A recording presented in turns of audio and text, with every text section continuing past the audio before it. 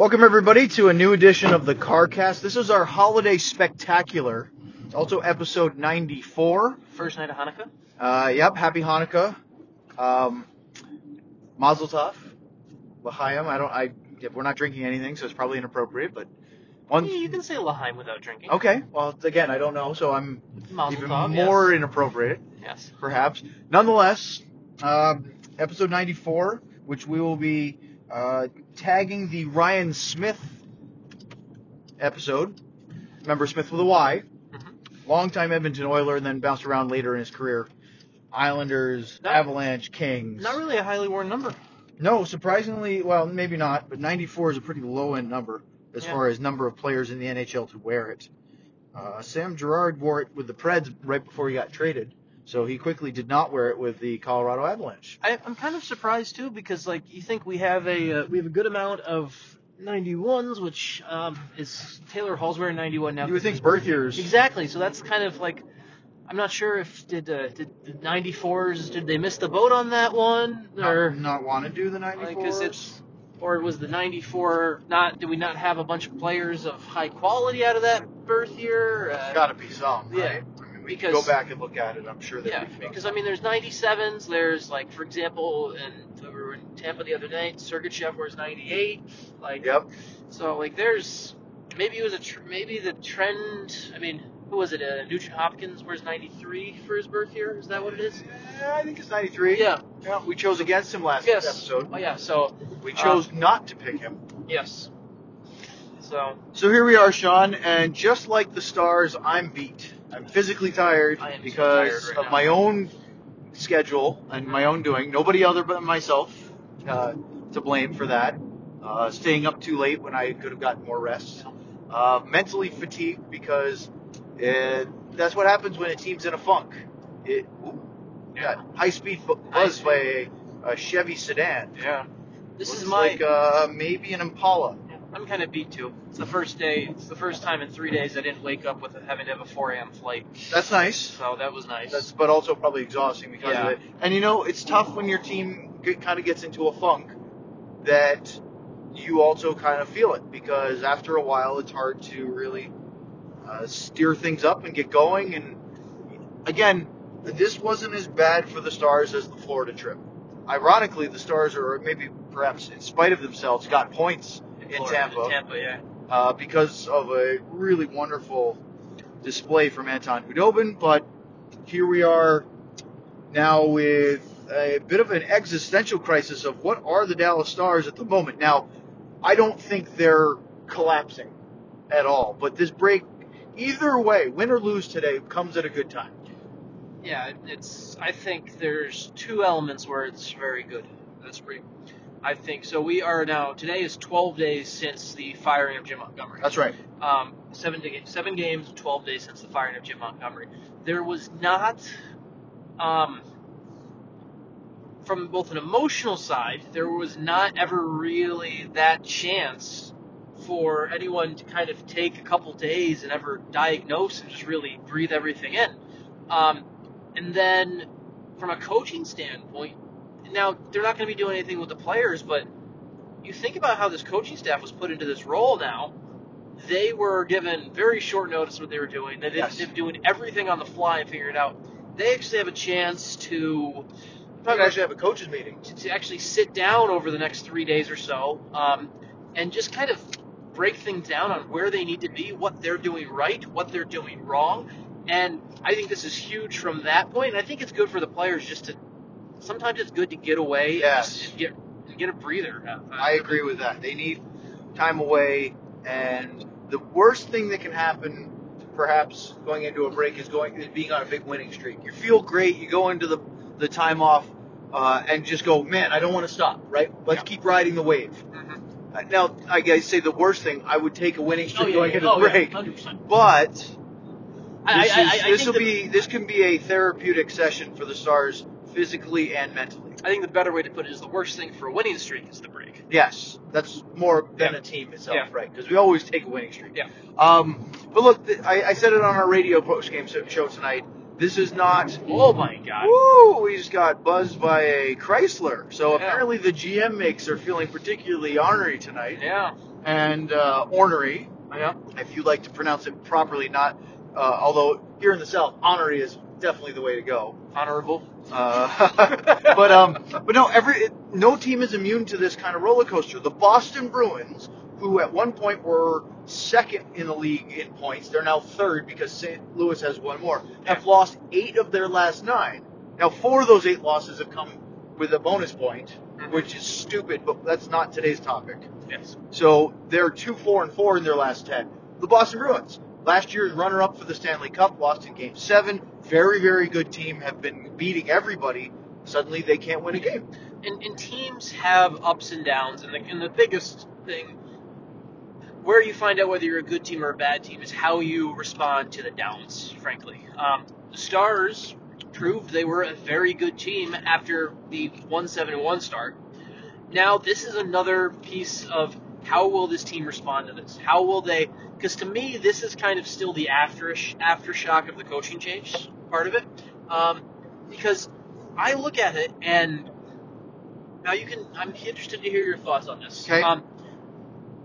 I appreciate you being interested, because it'd be worse if you said you weren't interested. Yes. So the Stars fired Jim Montgomery. They hired Rick Bowness to be the Jeez, that guy's boy. in a hurry. Yeah. We are apparently on Fast and Furious Yeah. type driving right now, here on 35. On what day is this? Sunday night? It's Sunday. People, out for a Sunday ride does not mean driving like you're in a stolen vehicle. No, and yet we do have the truck in the left lane that he should. Yeah, that's poor driving from the big rig over there. I'm not talking about Jamie Alexis. Yeah. Anywho, coaching. The Stars really were put in a position where this is all they could do. Like, when they fired Jim Montgomery, Rick Bowness was the one they were going to promote. They didn't really have any other choices. However, I thought that I have kind of, looking at it and just looking at things, did the Stars make the right decision in how they handled coaching duties? Not in the fact, and let me clarify this, not in the fact that Rick Bowness is the head coach. You're talking about the job titles. But no, not even job titles. Responsibilities. That's what I mean. Yes. Like, who's doing what? So the Stars, by changing their head, by when Jim Montgomery got fired, they lost the person running the power play and running the forwards. They also in shifting the duties. Yes, and so lost the guy running the defense. Yes, and so all of a sudden they created change on 2 fronts. Right. Where whether you want to put John Stevens, Todd Nelson, Derek Laxell, any of the other assistants, if any of them if one of them were running the forwards, yes, there probably would be an adjustment, but there would be no adjustment for the defense and the penalty kill. And you're basically shaking everything up. Although, is Rick Bowness not still paying attention to the penalty kill? Did he say I'm still running it? Of course, he's still paying attention to the penalty kill. Right. I see what you're saying. But my point being is, you all of a sudden have you have this disconnect that you've seen. Okay, so if they were going to do it, I don't think any head coach runs the defense in the NHL. Do they? It's very. I don't think I haven't done the in-depth research on this, but I don't think so. My presumption, and I don't have backing up. This is just my gut feeling, is that they don't. Yes. So then the only way for the Stars to avoid tossing up both sides of the apple cart is to have kept Rick Bowness as the assistant or whatever. No, you didn't have to, though. Well, it's a unique situation. So you're saying that you could have had him be the head coach, but say, Rick, you stay with your defense and have John Stevens run the forwards or Derek Laxell or whatever. And you're still making all the important decisions. It's just like if you were to take it to, say, an NFL coach. You fire an NFL coach during the season, and you say, okay, hey, defensive coordinator, you're the head coach now. He's still running the plays and calling the plays. Now, I think they're like, this is just a theory, as I said, but no, it's an interesting thought. I hadn't really put much consideration to it before now. Did the Stars not and if someone said, oh, that's weird, your head coach doesn't run forwards, who cares? It's weird. You didn't expect to fire a guy. The point is, and Monty was very well known for saying, we're doing what we think is best for the Dallas Stars, whether it was scratching an important player or playing a player on his wing versus center or his off wing or whatever his decision was, is how can we make the team, what decision will be best for the team? Yes. So I don't have an answer for this. So I would pose to you, Sean, as the reporter, because it is really not my place to go digging for this as a broadcaster. I can still find out about this stuff, but I can't really then report on it. Mm-hmm. So I lean it to you, say, would that be something you would pose Jim Nill, the general manager, who clearly probably is involved in that decision making? It is certainly a fair question to Jim Nill. Right. And it is a question that, I'll be honest, we haven't asked it yet, because it's something that I hadn't really thought of. It's something it's a view that this is something that's been mulling in my head for about, probably kind of caught the idea a little bit when I was flying back early from Florida yesterday, and have not had the chance to speak to Jim on the record about anything since then. So it would be very interesting to hear his answer to that. No, but it's something that... Or not. Maybe he just says, look, the head coach runs the forwards. That's how it's done. Yes. And then your next question will be why. Yes. Because, it's certainly a fair question, right. and we haven't had the venue to ask that question yet. But and you probably won't until Friday, at the earliest. Correct. But it is...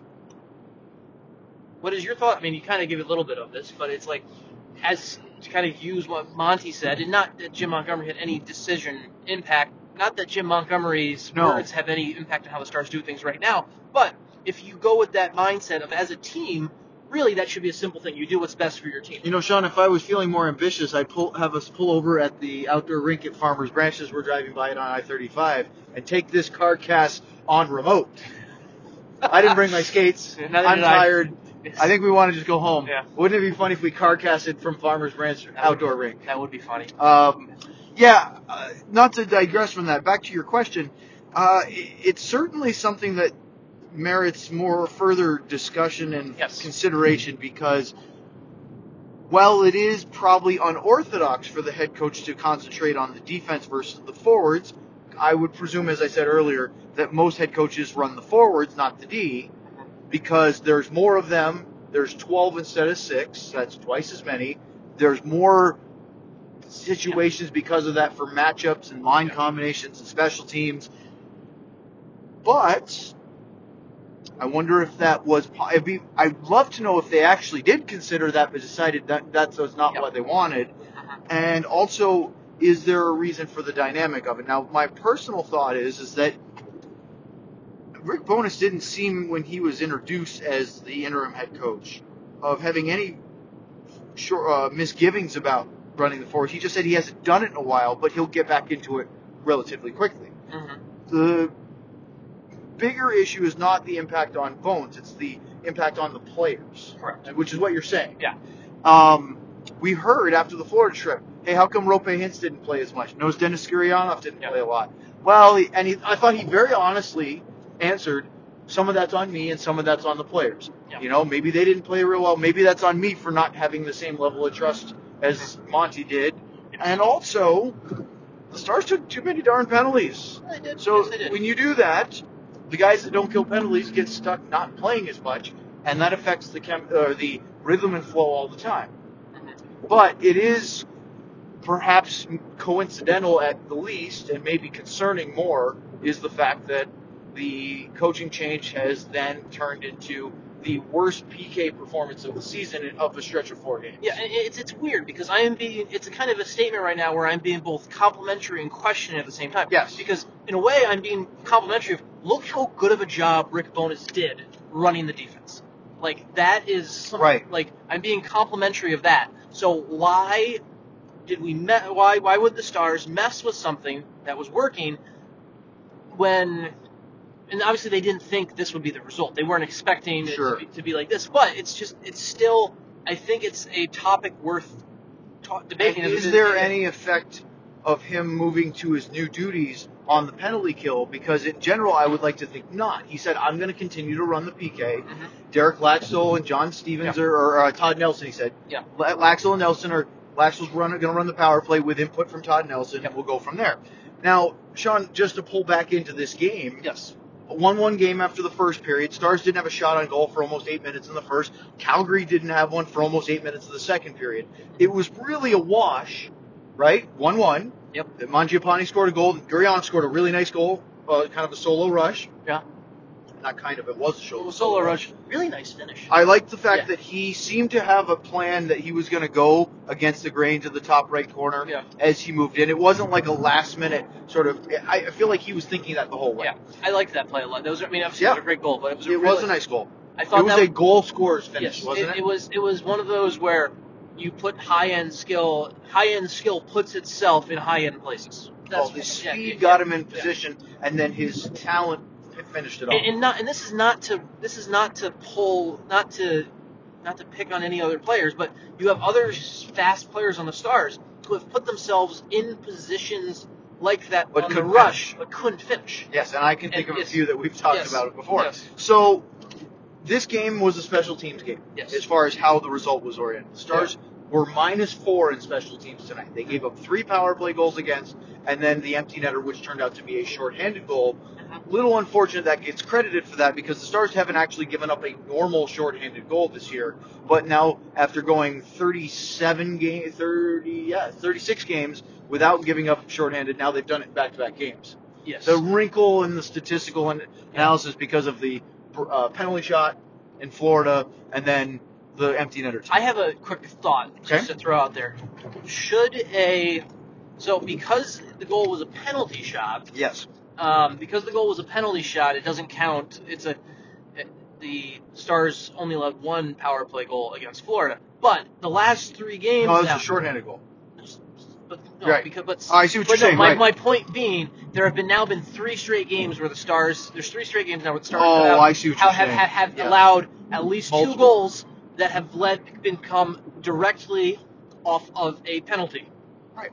And so technically, in your logic, a penalty shot could be a power play goal. And this is my question: is should a penalty shot count towards as a power play goal? I think regardless, it's a special teams goal, and I think we should probably think about that. Like, for example, if you're a football fan, you hear a lot about the turnover ratio, right? Yeah. Or the differential. Yeah. Did you win the turnover battle? Yeah. Did you create more than you coughed up? Well, in the special teams battle, the Stars were -4 tonight. Mm-hmm.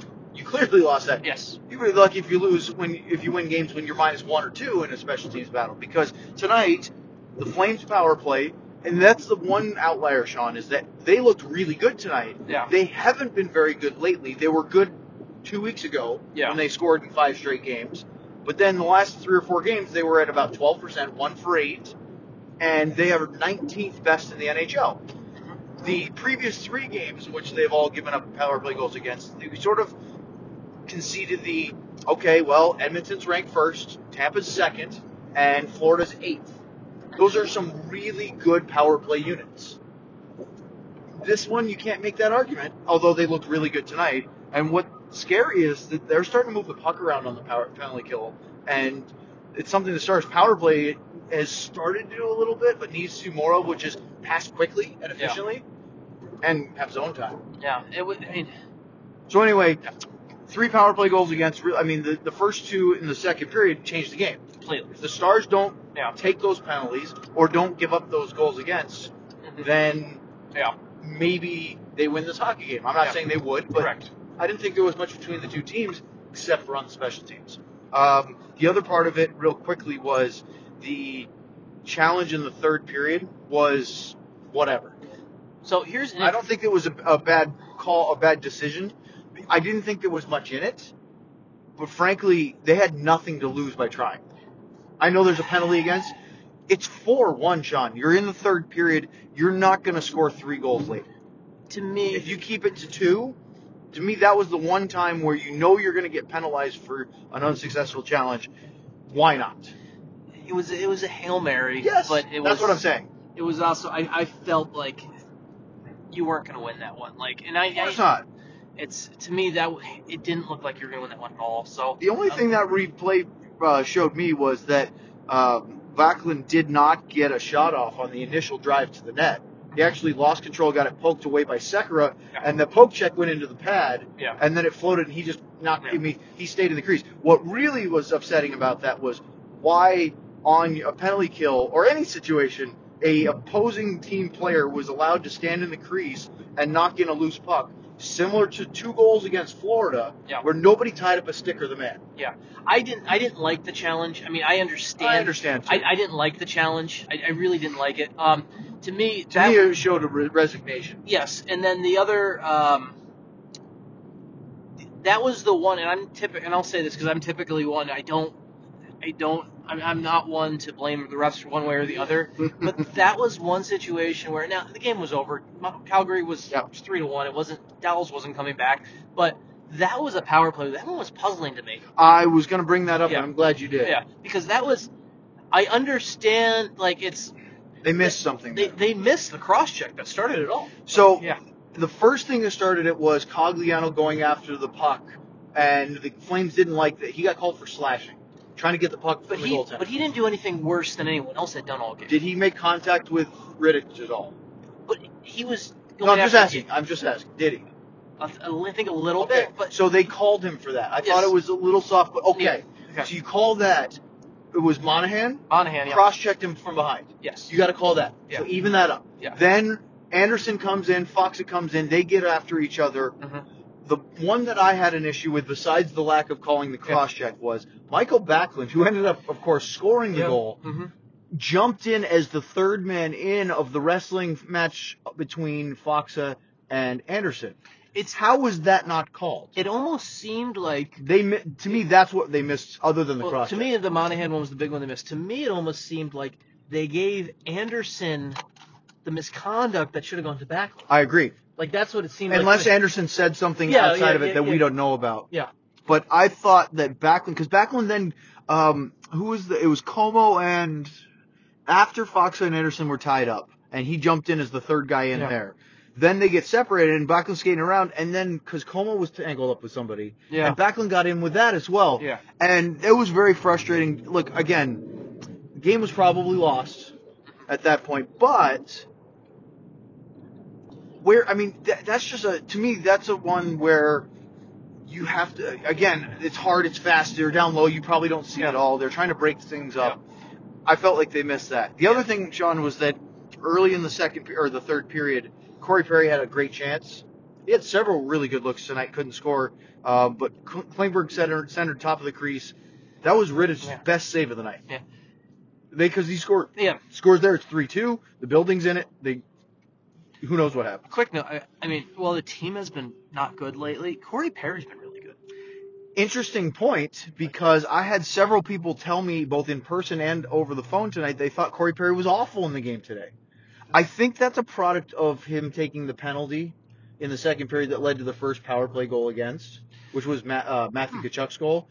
Because I thought he was really good. I think he's been really good the last couple of games, and I think it's kind of... I had a fan tell me, Sean, right as the game was winding down, we were downstairs with about a minute left. Corey Perry's antics are growing stale on me. That's what he said. And I said, why? Well, was the guy wearing Antoine Roussel jersey? He was wearing a Stars jersey, but I didn't catch the number. But it was the slashes behind the play, the other stuff he does. I said, that doesn't bother me. Stars didn't lose the game because of Corey Perry tonight. I think also that might still be a little bit too. There's some people who are still ready to jump on. I'm just trying to diagnose. Sure. I think there are people who are in the Stars fan base, and it's fine, who still have that old Corey Perry wound from his past. And they probably need him to score more goals to feel better about it. So, yeah, but I just don't it seems very illogical to me. I actually had him down for 3 quality chances. He had 2 pretty early, and then that one in the third. It's unfortunate he didn't score that because it was a great chance, but the goalie made a good save. No, I thought he was good. He's one of the reasons we talked to him after the game tonight. Yeah. I thought he was good. I did not think that David Rittich was unbelievable tonight. Yeah. Solid enough. Made some good saves, but I didn't think it wasn't like a Hudobin stand on your head. No, not at all. No. But the Stars did have some chances, and they didn't score. So, the final goal we kind of mentioned already when we talked about all that special team stuff. Obviously, the empty netter at the end to make it 5-1. Want to get up the lightning round? Let's go to it. All right. So I'm gonna have to dig this out really quickly and go to the latest, and then because I know we got one pretty early today. Okay. 6 hours ago, our friend from Switzerland. Thank you for listening to Switzerland. Yes, Raphael, who has tweeted us before, but sent out the tweet that says, been a Stars fan since 2011. My first game at American Airlines Center was against the Blackhawks, a 4-3 shootout. Was that this year? I don't think it was. No, the shootout was the 2-1 Hudobin game. Right. Where So Letter, it must have been a year or two ago. Yeah. I'll be back December 26th through January 2nd, attending 2 games: Winter Classic and Avalanche December 28th. Anything else I should do in town? Sean, you are the CarCast concierge, so I will leave it to you to make that determination. Are you having an athletic event that maybe Raphael should We hit are on the See, I'll let you exactly shamelessly promote. on the 30th, Monday, we are having a subscriber meetup event at Dots in Deep Ellum, and it is we will be doing, I believe, we're having the Winter Classic panel. I believe we'll start around 7:30. It will be myself, Adam Vinyan from Nashville, and Bob Sturm. The recently married Adam Vinyan. Yes, and congrats, Adam, if you're listening, which he's probably not. And we'll also have their kind of a two-part event if you're. We'll also earlier at 6:30. The fog's rolling in. Yeah, at 6:30 they're doing They're going to do a live taping of the Cowboys podcast. I'll be there at that time as well. We can talk hockey before. We'll have the Winter Classic panel. We'll have some beers. It'll be a fun event on December 30th. I encourage everyone to come out. It's a free event to come out to. So lots of things around Dallas to Yes. do. You can check out some great barbecue joints, which is a big thing in Texas. Some great Tex-Mex. One of my personal favorites is Desperados because they not only provide great food, but they sponsor the Cowboys pre- and post-game shows on the tickets. So every now and then I get to piggyback on those. If you want a third hockey game to go to, the Idaho Steelheads play the Allen Americans on New Year's Eve. Oh, that's cool. In Allen. In Allen, which so- is not that far, about a half hour, 40 Yes. minutes up 75. Mm-hmm. All right. So, Raphael, come say hi to us if you see us. We appreciate having a Swiss fan who's traveling to Dallas. Ho ho ho writes, has a team ever fired 2 head coaches in the same season? Has a team ever done that? Yes. I'm sure of it. I can't name one off the top of my head, but I'm sure it's happened. And the other thing too is I think there's also the use of the word firing is interesting because there's lots of times there's times you'll look through the NHL record book where you'll see a team will have 3 coaches in a year. A lot of times what it'll be is there'll be a sudden firing or something like Interim that. and then the interim will truly be an interim and then someone else will be hired. which is rarely actually the case. Yes. It bothers me. I've ranted about that before, so I'll let it go. Crawdaddy, this was the one I remember from 4 hours ago. Where does Roman Polak rank among scariest looking defensemen in the NHL? His face just screams, quote, mess with me and you'll regret it, end quote. To be fair, I met him once and he was super nice. Yes. Roman Polak on the ice is the antithesis of Roman Polak off the ice. Yeah. He is a teddy bear and a super nice guy away from the ice. But he does have a rather intimidating demeanor and countenance when he's playing for his team. He's got he has a bit of that bouncer Mhm. or a bit of maybe the muscle in a mob look to him. What I really love is a lot of times he smiles at the guy, right? It's not just that he's grimacing and angry and scowly. And do you see tonight when he was it with Kachuk early in the game, and he had sort of a smile like, "Hey kid, I know you're big. I'm bigger. That's enough." That was fun. Kachuk's a good player. He is a good player. Kachuk's a great Let's pose an interesting question. Okay. If you could have one of the 2 brothers, Matthew or Brady, which one would you select for your team? Granted that we already established both are good players. Yes. Matthew had a very good game tonight. Yeah. I don't know. I might. I have an answer for this, but I've also thought about this before. So You're throwing me on the spot, and so right now I'm going with Matthew comes to mind first for me because it's for me it's Brady. Yeah. Remember Brady came in I think a year or 2 later than Matthew as far as into the NHL.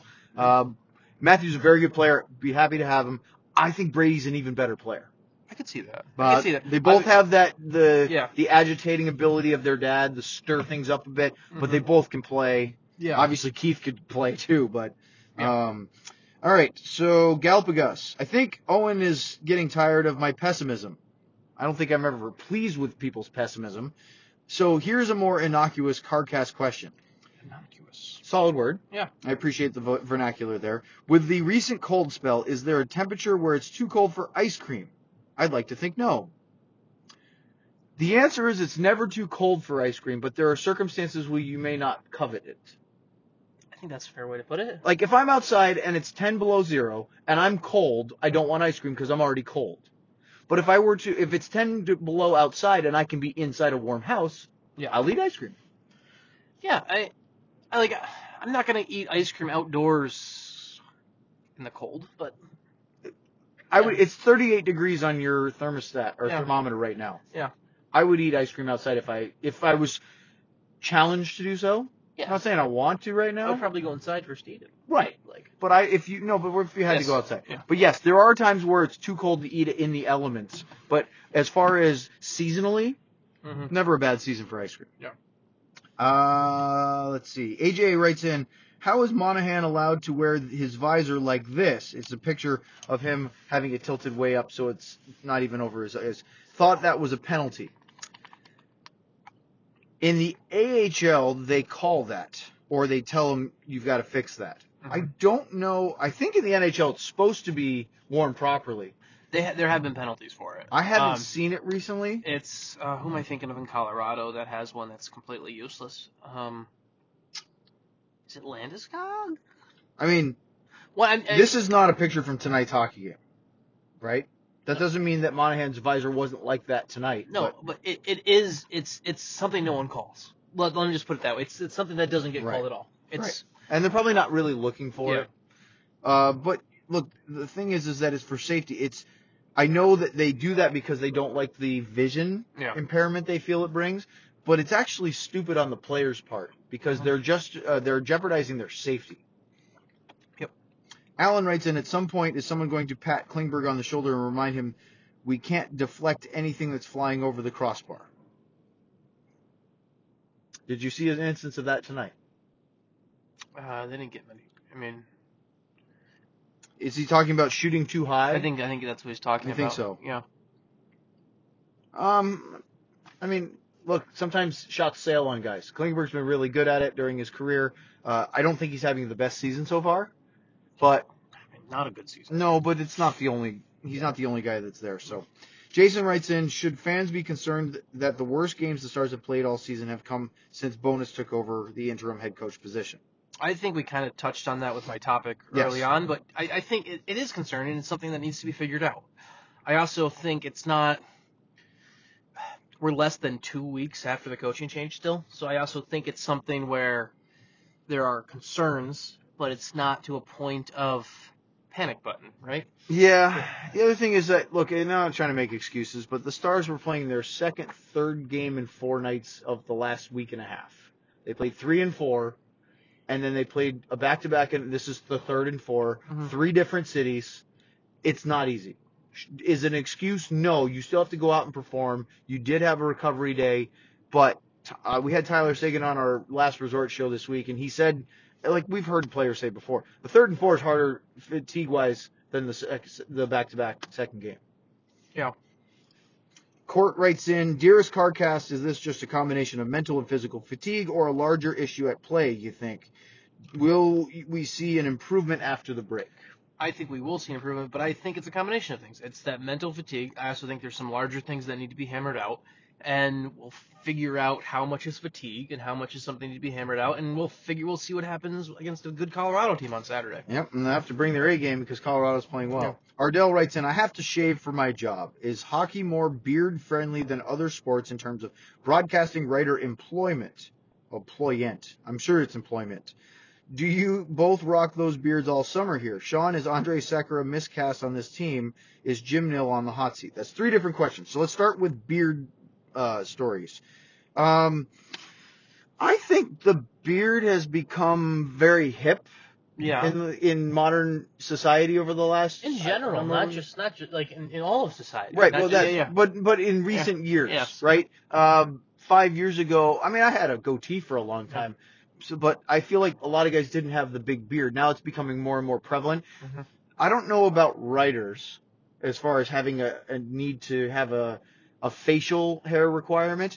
I think that broadcasting, especially for television, have become more open for anything from stubble on in recent years. We used to never see that. Guys always were clean shaven on television, and I remember a couple years ago when Bob Sturm, not to point him out specifically, but I'm going to, was on Stars Live. We started to see some times where he was rocking sort of the short stubble, and it wasn't really growing into a huge beard, but that's becoming more acceptable nowadays, whereas before it was like, wow, you look really unkempt if you don't do that.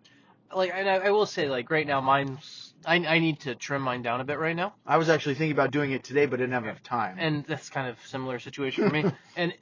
But you didn't even have enough sleep the last 3 days, let alone time to shoot. No, I haven't. But if I had, like, for example, if I had a TV spot or anything like that in the last couple of days, I probably would have shoehorned. You would have made time for it. I would have made yes. time. I did it today because it's the radio. I was like running late with kids' sports and the long morning skate for whatever reason. So it was one of those where it wasn't the most essential. Yeah, like I know I'll have a couple TV things coming up in the next week or so You're so fancy. Just answering the question. Just teasing. Yes. Don't get all hot under the collar. Well, I'll tell you one thing. This is the first time I haven't shaved, not like all the facial hair, but the areas around the beard that I keep groomed. And it was a mistake. Again, it was a time constraint because I was trying to get to and be able to coach my older son's 4th grade basketball game today, which I did. And in case anyone was wondering, we lost by 2 points. It was a great game. We were really proud of the boys. They had a comeback. They were down by 6 or 8 and lost in the final seconds. So that was close. And did your team take lessons or just harsh reminders? You know what? We're not professionals, so lessons are okay. That's an inside joke from this morning's skate. It's not even that inside of a joke if you watched it. Okay, well, it's a public joke.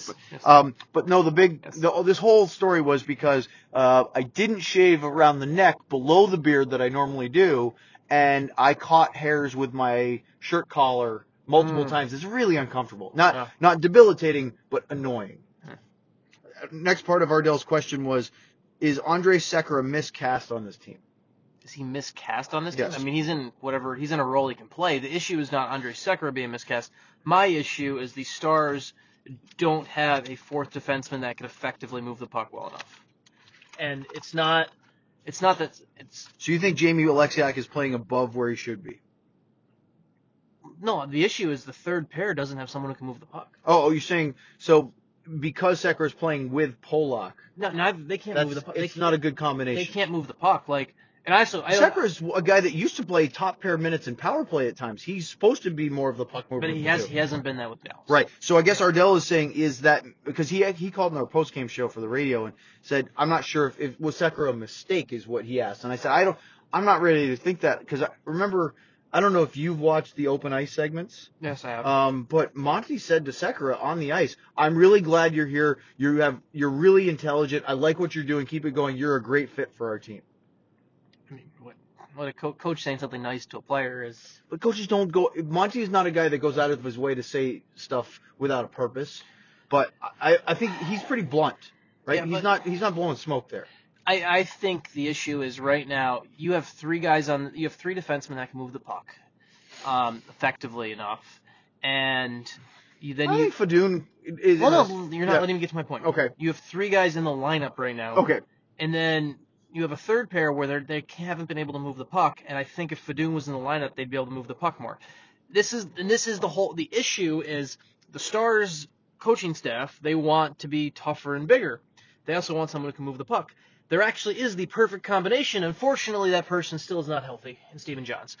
And who knows? Assuming he's what we remember him to be. Yeah, but that's the going back to the whole year and a half now of Stephen Johns being missing from the NHL. That's one of the biggest issues. The other thing is that if he does come back at some point, you're going to have some patience with him. He's not going to just come in and torch the league.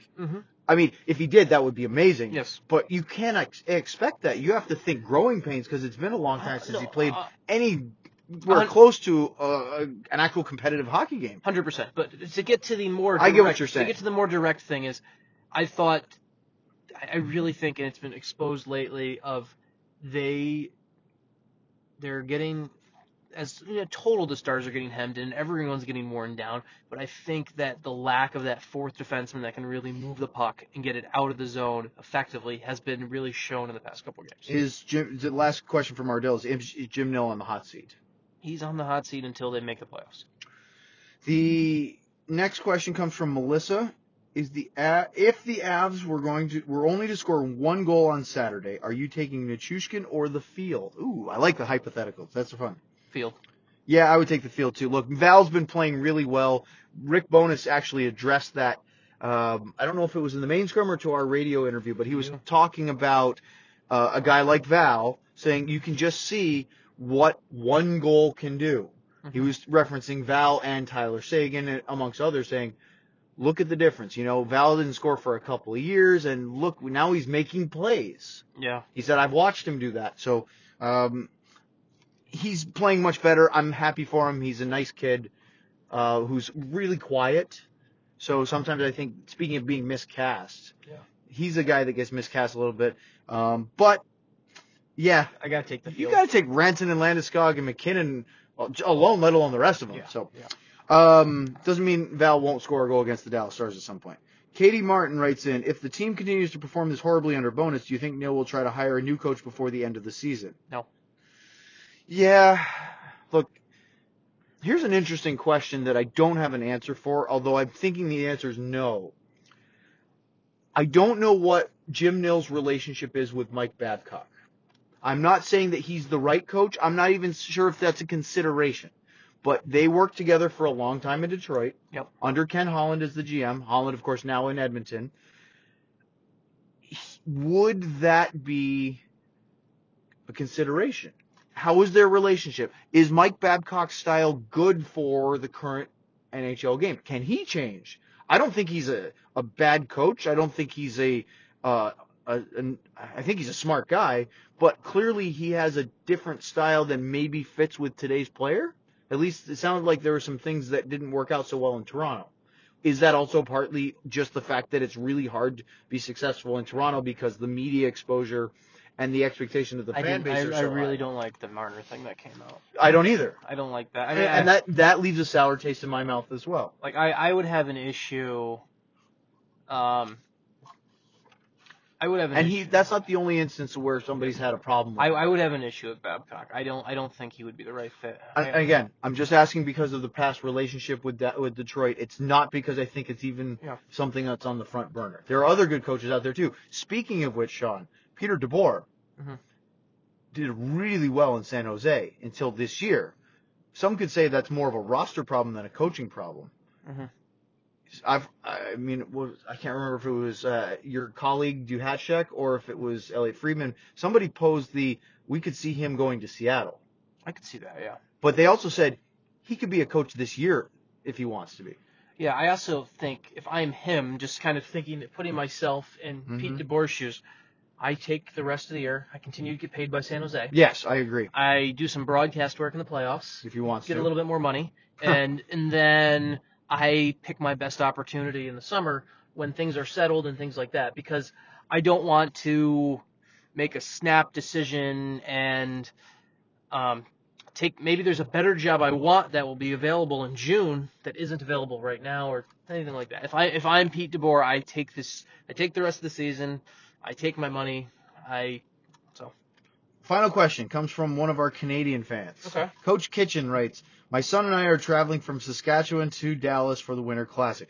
By the way, I love hearing about this. It just shows how this marquee event brings people in from everywhere. It's very cool. It's also crazy that people didn't think that they could sell this game in Dallas, right? Yeah. They really thought they would be lucky if they got 50,000 fans. They're going to have 80. It's going to be amazing. Let's hope the weather cooperates. Yep. But anyway, they say they're coming in for the Winter Classic. My first Stars game in Texas ever. Mm-hmm. Should I be concerned about this team going into it? Also, fire Jason Garrett, please. No, you shouldn't be concerned about this team. Look, the Winter Classic is against the Nashville Predators, who are also having their own issues. It's a one-off game. It's not a question of a systemic problem. And I don't think the Stars are look, if they win today, Sean, we go into the break going, well, they didn't play very well in Florida. They beat a Calgary team that's had their own issues in the last week. Here we go. I mean, I'm still of the, they need to prove some things coming out of this break. Oh, of course. They definitely need to prove some things coming out of this break. I think whether,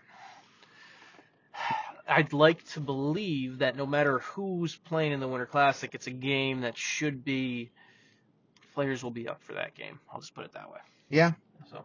No, I think that they'll be fired up. Now the question is, can they win? Yeah. Yeah, they can. All right.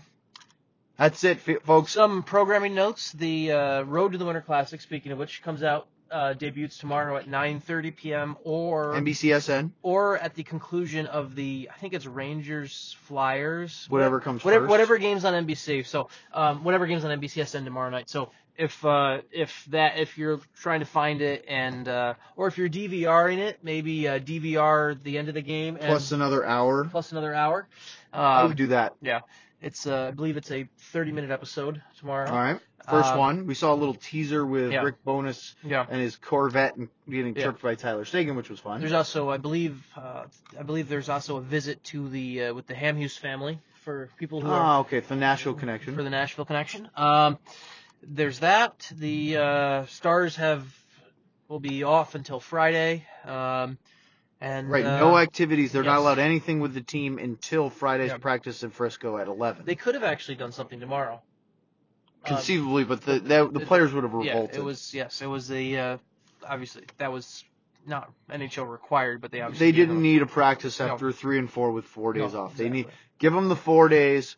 They get 5 without a game. 4 days they'll report back for Friday practice. Mm-hmm. I think that's the right. I mean, it's a no-brainer. Yep. But other programming notes, we'll have a CarCast, we think, assume so. Early start, 6 o'clock next Saturday. Still TBD on Saturday for me. Okay, so we'll find out. Yeah. They have a back-to-back because they have Arizona on Sunday. I have a family thing that may lead to.